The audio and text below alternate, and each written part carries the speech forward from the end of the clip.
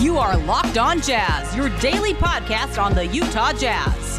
Part of the Locked On Podcast Network, your team every day.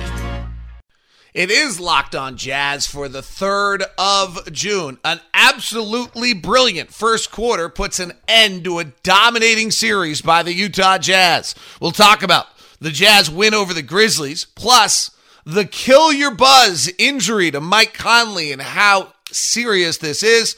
Who do we want to play as the Clippers and Mavericks move to Game 6? It's all coming up on today's edition of Locked On Jazz. Pow, pow, pow. What a performance by the Utah Jazz last night. Hi, I'm David Locke, radio voice of the Utah Jazz. This is Locked On Jazz, your daily podcast on the Utah Jazz, giving you insight, expertise, geeky numbers, and hopefully making it way better to be a Jazz fan each and every day. Thanks for tuning in. If you're new to the program, this is a daily podcast on the Utah Jazz. We give it to you in about 30 minutes every single day. We're analytically driven. We try to give you some insight without being too much of a homer, and we root for the Jazz heart. And we do it for you every day. So subscribe follow on Spotify, iTunes, Google, whatever it is that you listen to the program. Today's show is brought to you by Michelob Ultra at 2.6 carbs and 95 calories. It's only worth it if you enjoy it. All right. That was brilliant. That was really an incredibly brilliant performance by the Utah Jazz last night. The Grizzlies had been feisty and come after the Jazz and had all these rallies, and the Jazz had answered every single one in the previous games. I described the Grizzlies in the game the other night as, remember when you were a kid and they used to have those things, those like inflatable thing that you punched and it like would go down and come back up, and you punch and you go down and come back up. And at some point in the process, you got like frustrated and you literally just stood on top of it and you just pounded on it. It just stayed on the ground the whole time. Like that's what the Jazz did last night. Like that was awesomely impressive. The first quarter is one of the best quarters of basketball I've seen the Jazz play this year.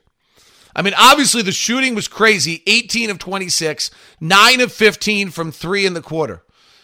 On the defensive end, they didn't allow a free throw. They had figured out Ja Morant a little bit. They, by scoring, kept them in the half court every single time.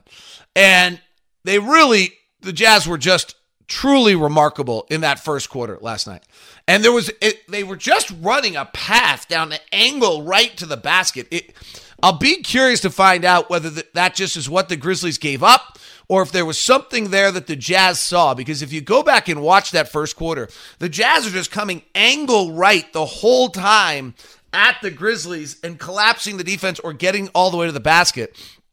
The other one that's interesting to me is, throughout the series and really throughout the season, we've seen teams have to make a choice of whether or not they're going to take away Rudy Gobert or whether or not they're going to take away Rudy Gobert or whether they're going to take away our three-point shooters. I really suspected coming into game number 5 that Taylor Jenkins and the Grizzlies were going to drop the big back to the way they did at the regular season, force the Jazz into off-the-bounce threes, and make the Jazz play a different game. The opposite really happened. Like, if you start walking through those threes, Dylan Brooks, who I've kind of talked about as great a defensive player as he is the one who kind of is always freelancing, allows an opening 3 to Donovan.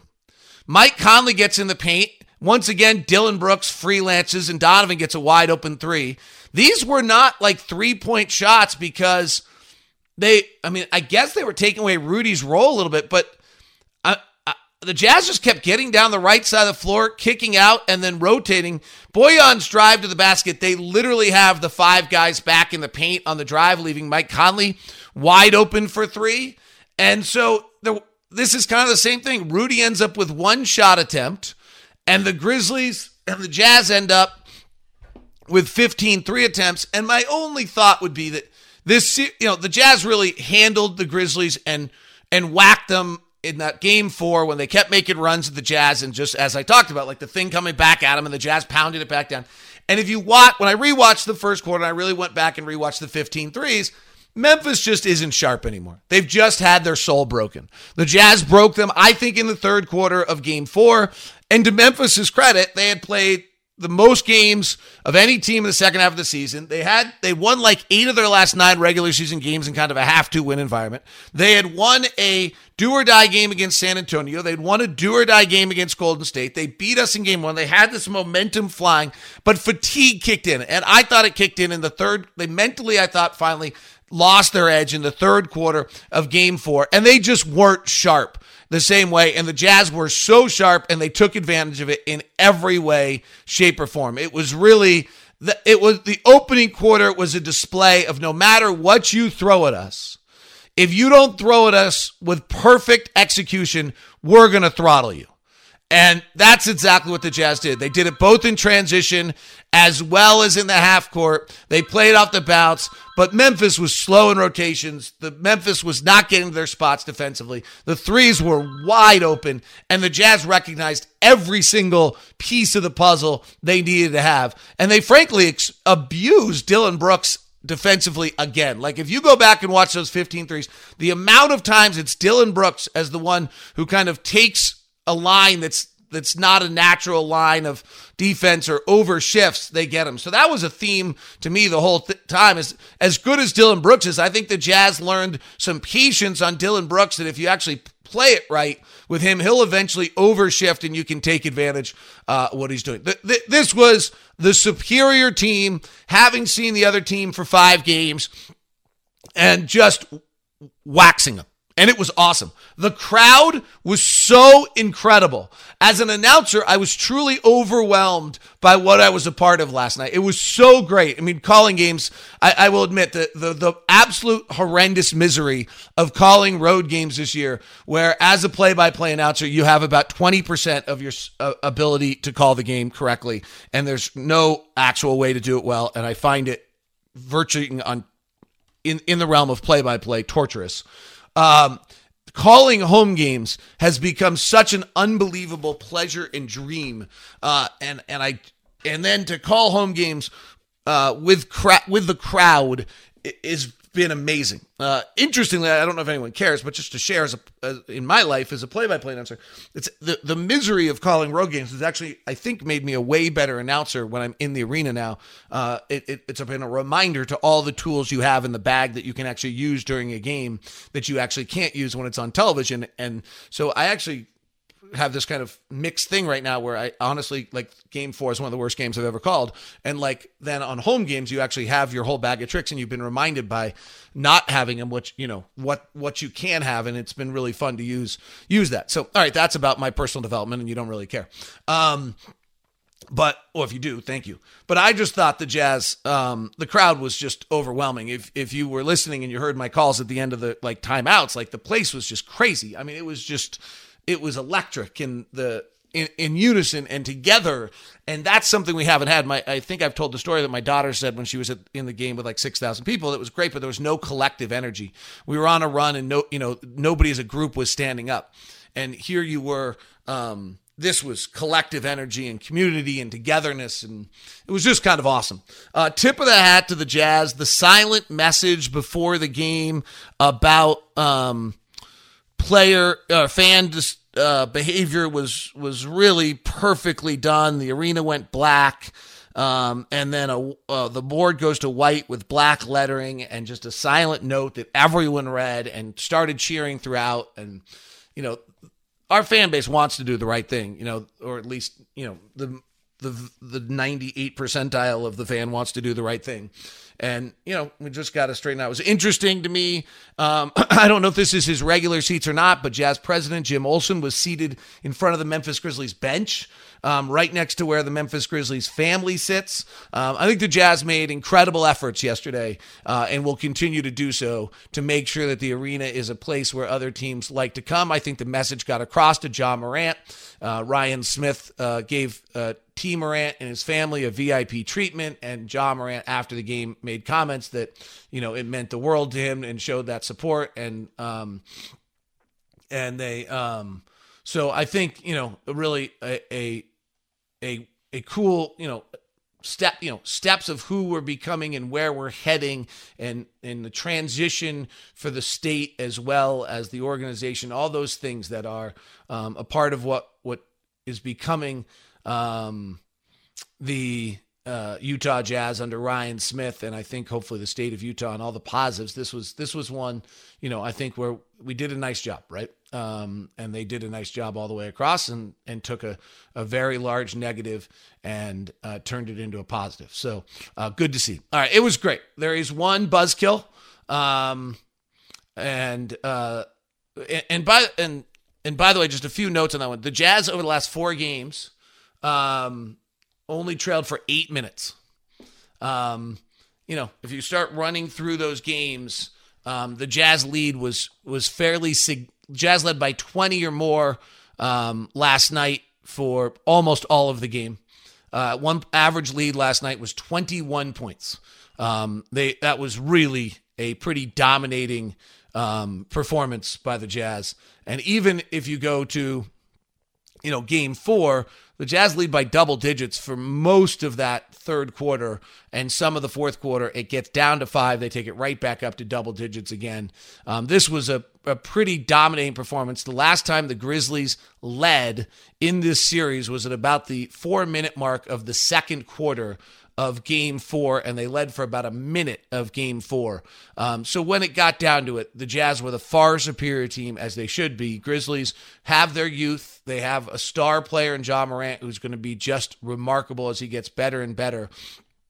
But, truthfully, this was not a close series. The Jazz trailed for, I think, 37 seconds of Game 3, right in the fourth, happened to be in the fourth quarter, and then promptly went on a 12-0 run. They led by an average of 8 points per game.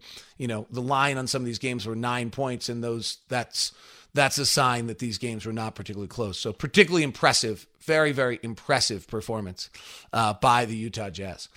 Today's show is brought to you by Biograss. This is a really cool Utah company. It's the Big Yellow Bag, which is signature with great gardens around Utah, the mulch and everything. And it's a neat company. It's a Utah family.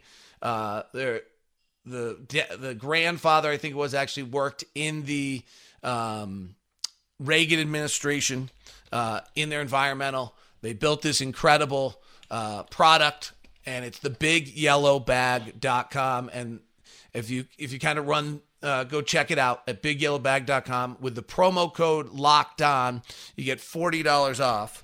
And it's a pretty cool family. I got to know Clark a little bit, Doug Jardine, their PR guy, and we all got on a call and had a kind of interesting. I got to learn about them, and it's really cool. So anyway, bigyellowbag.com.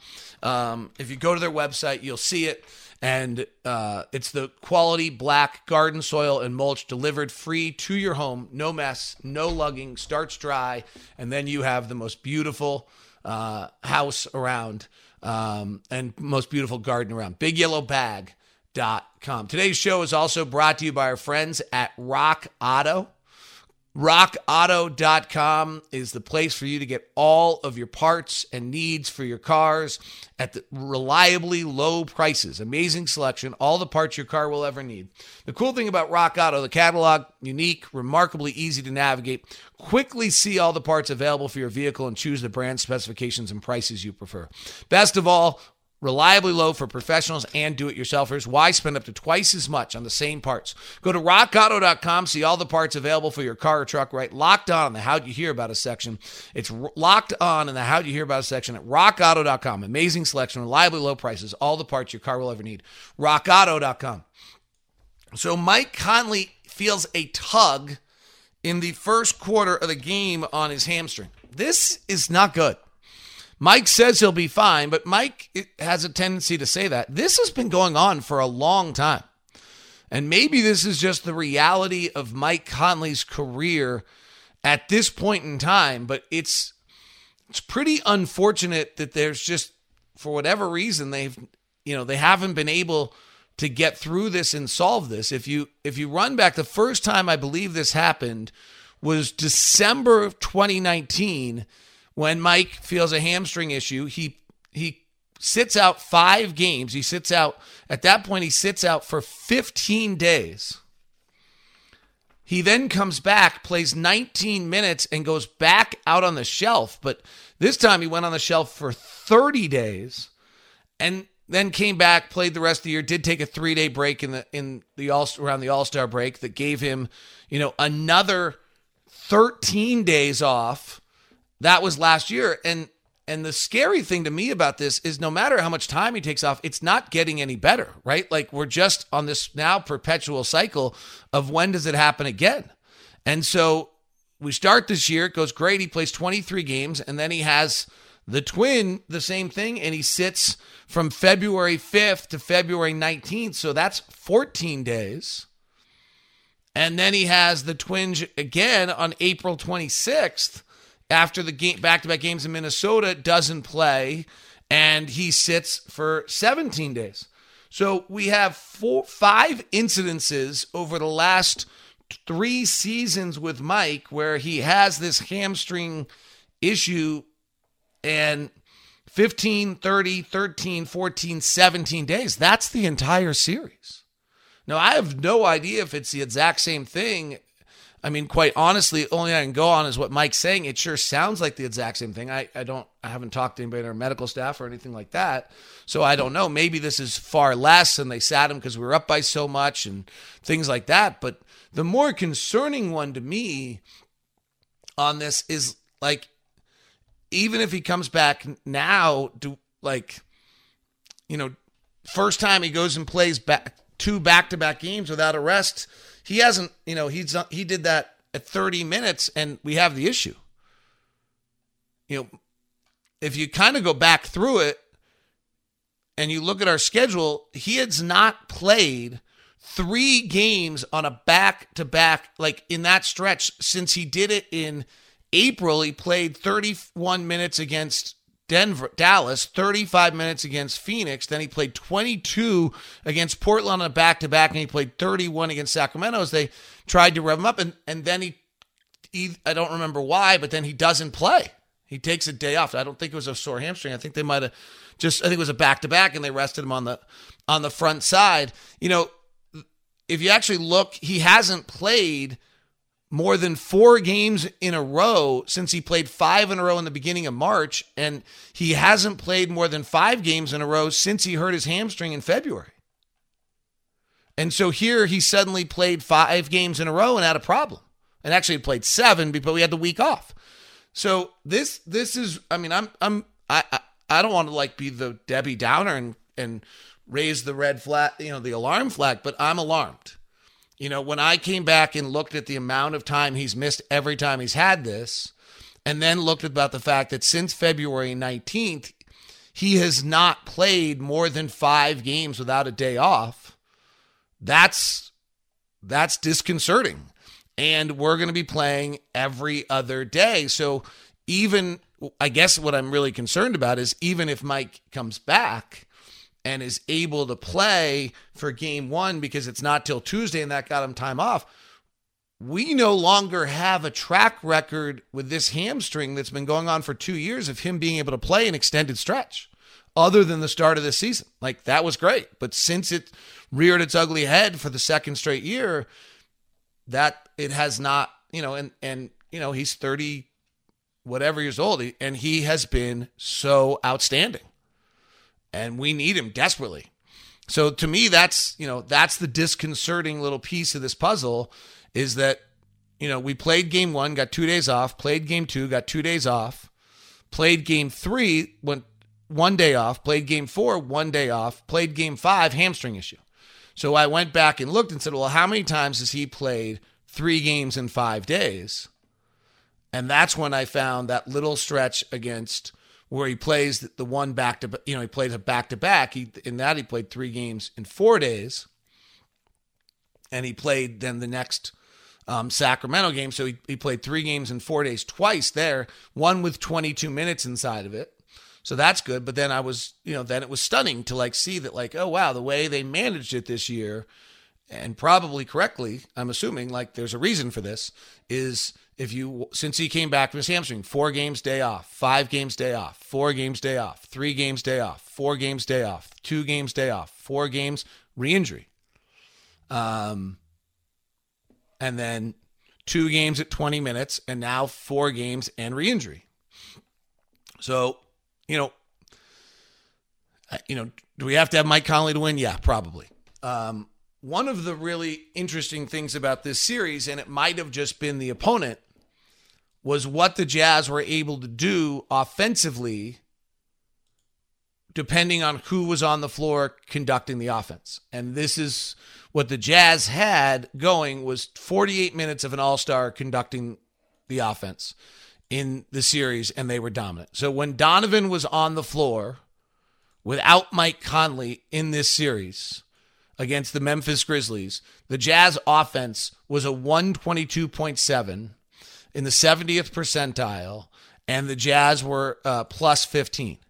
When Mike Conley and Donovan were on the floor together, the offense was an incredible 142. Our first quarter offenses were 140, 140, 140, 180 in the last 4 games. Like, this was, the Jazz manhandled them by the end.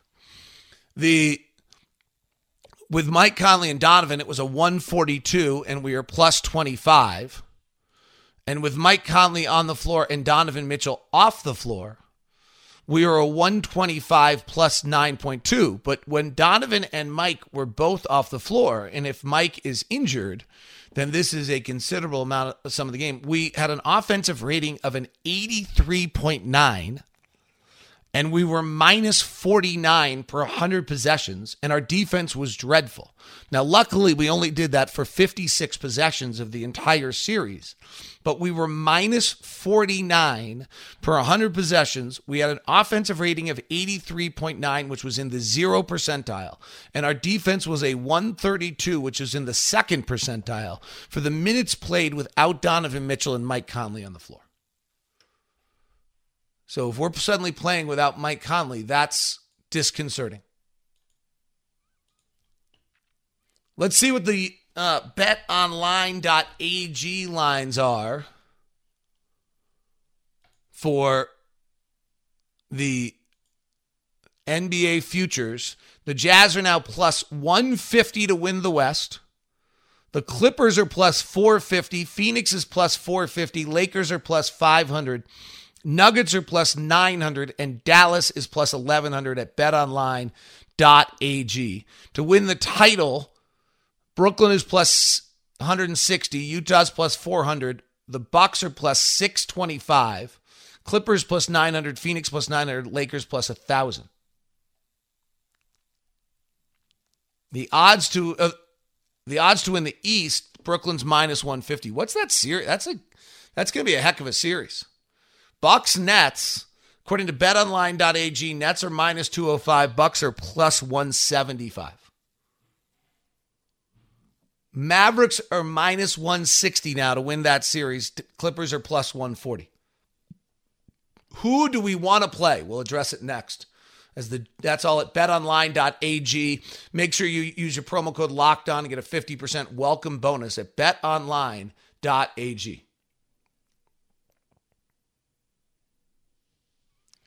The Utah Jazz will be in the second round. Tickets are available at noon today. If you're listening to this after, they're already available at utahjazz.com. Jump aboard, get your tickets.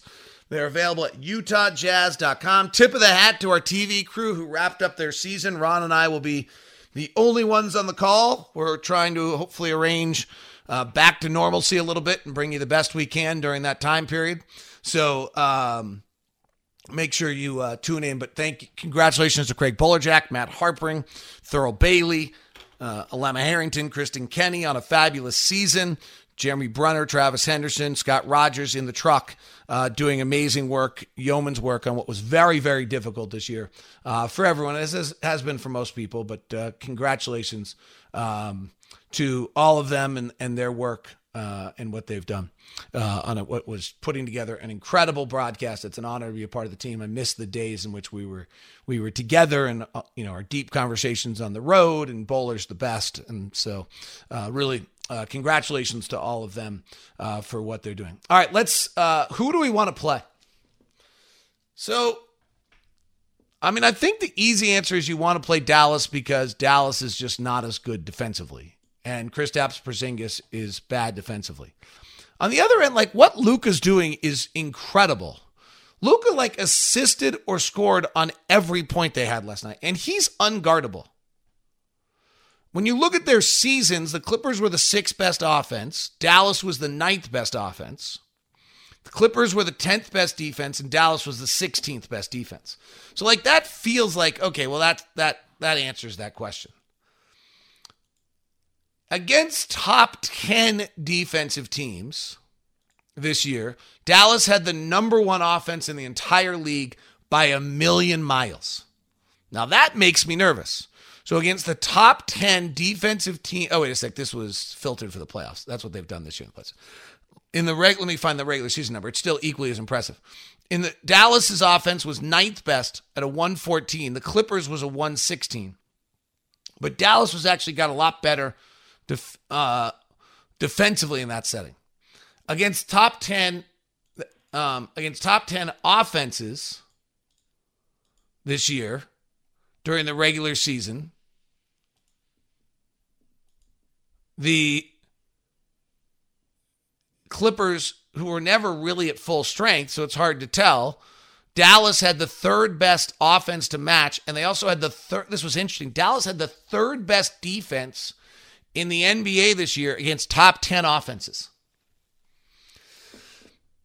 So, again, the easy answer says that, but Luka is so great.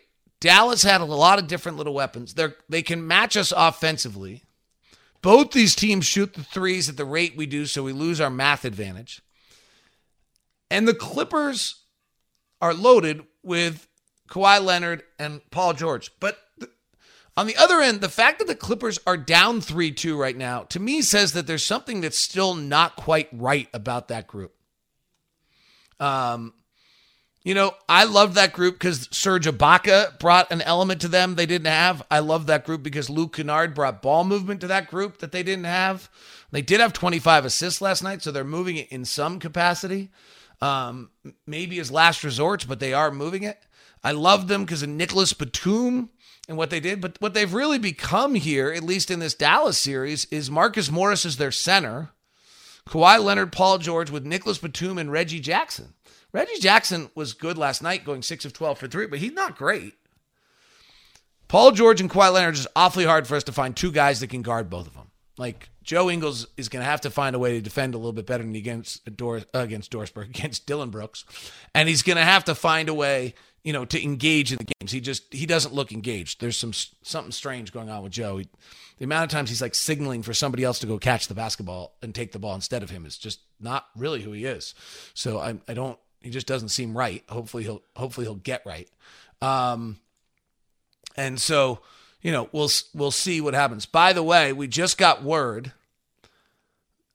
If there's a Sunday game, it's Dallas at Utah at 3:30 local time on ABC. Think about this. This literally just came across to me 1 minute ago. If Dallas wins Game 6 late Friday night, I think at this point we're rooting for Dallas to win. And here's why. If Dallas wins, just because of this, if Dallas wins Friday night on Game 5, they fly Saturday, they don't have time to practice, and we play at 3:30 on Sunday, they don't have time to practice. They don't have a shoot-around. I think we want Dallas to win Game 6 because we play Game 1 Sunday at 1:30 our time. 3:30 Eastern. 1:30 our time. Sunday. They just don't have time to get ready at all. We barely have time to get ready either, but our staff is working on the various scouts right now, and they would have a whole practice day on Sunday or on Saturday to get ready for it. This is why you wanted to be the 1 seed the whole time. So you could get a Memphis team that was worn out by having played the 2 playoff games, get done with your schedule season early, and then turn around and have this type of 1:30 Sunday start for the Jazz against the Dallas Mavericks would just be such a massive advantage for the Jazz. And then, frankly, we'll play game 2 on Tuesday. They would only have one more day to get ready. You could be up 2-0 in the series before they engage in it. And they have to be worn out. This is a massive advantage. So root for Dallas. That's what we want. That segment just changed. The schedule just dictated who we want to have to play. We'll deal with Luka. We'll deal with Kristaps bringing Rudy out of the middle because the rest advantage is so significant. All right, super fun, great win.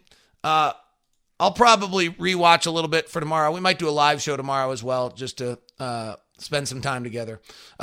So hope you're enjoying it. Super, super win. Thanks for tuning in. Locked on Mavericks and Locked on Clippers are both really fun shows. Nick and Isaac do amazing job. They're available, by the way, also on YouTube on Locked on Mavericks if you want to watch them that way. Have a great one. Thanks for tuning in.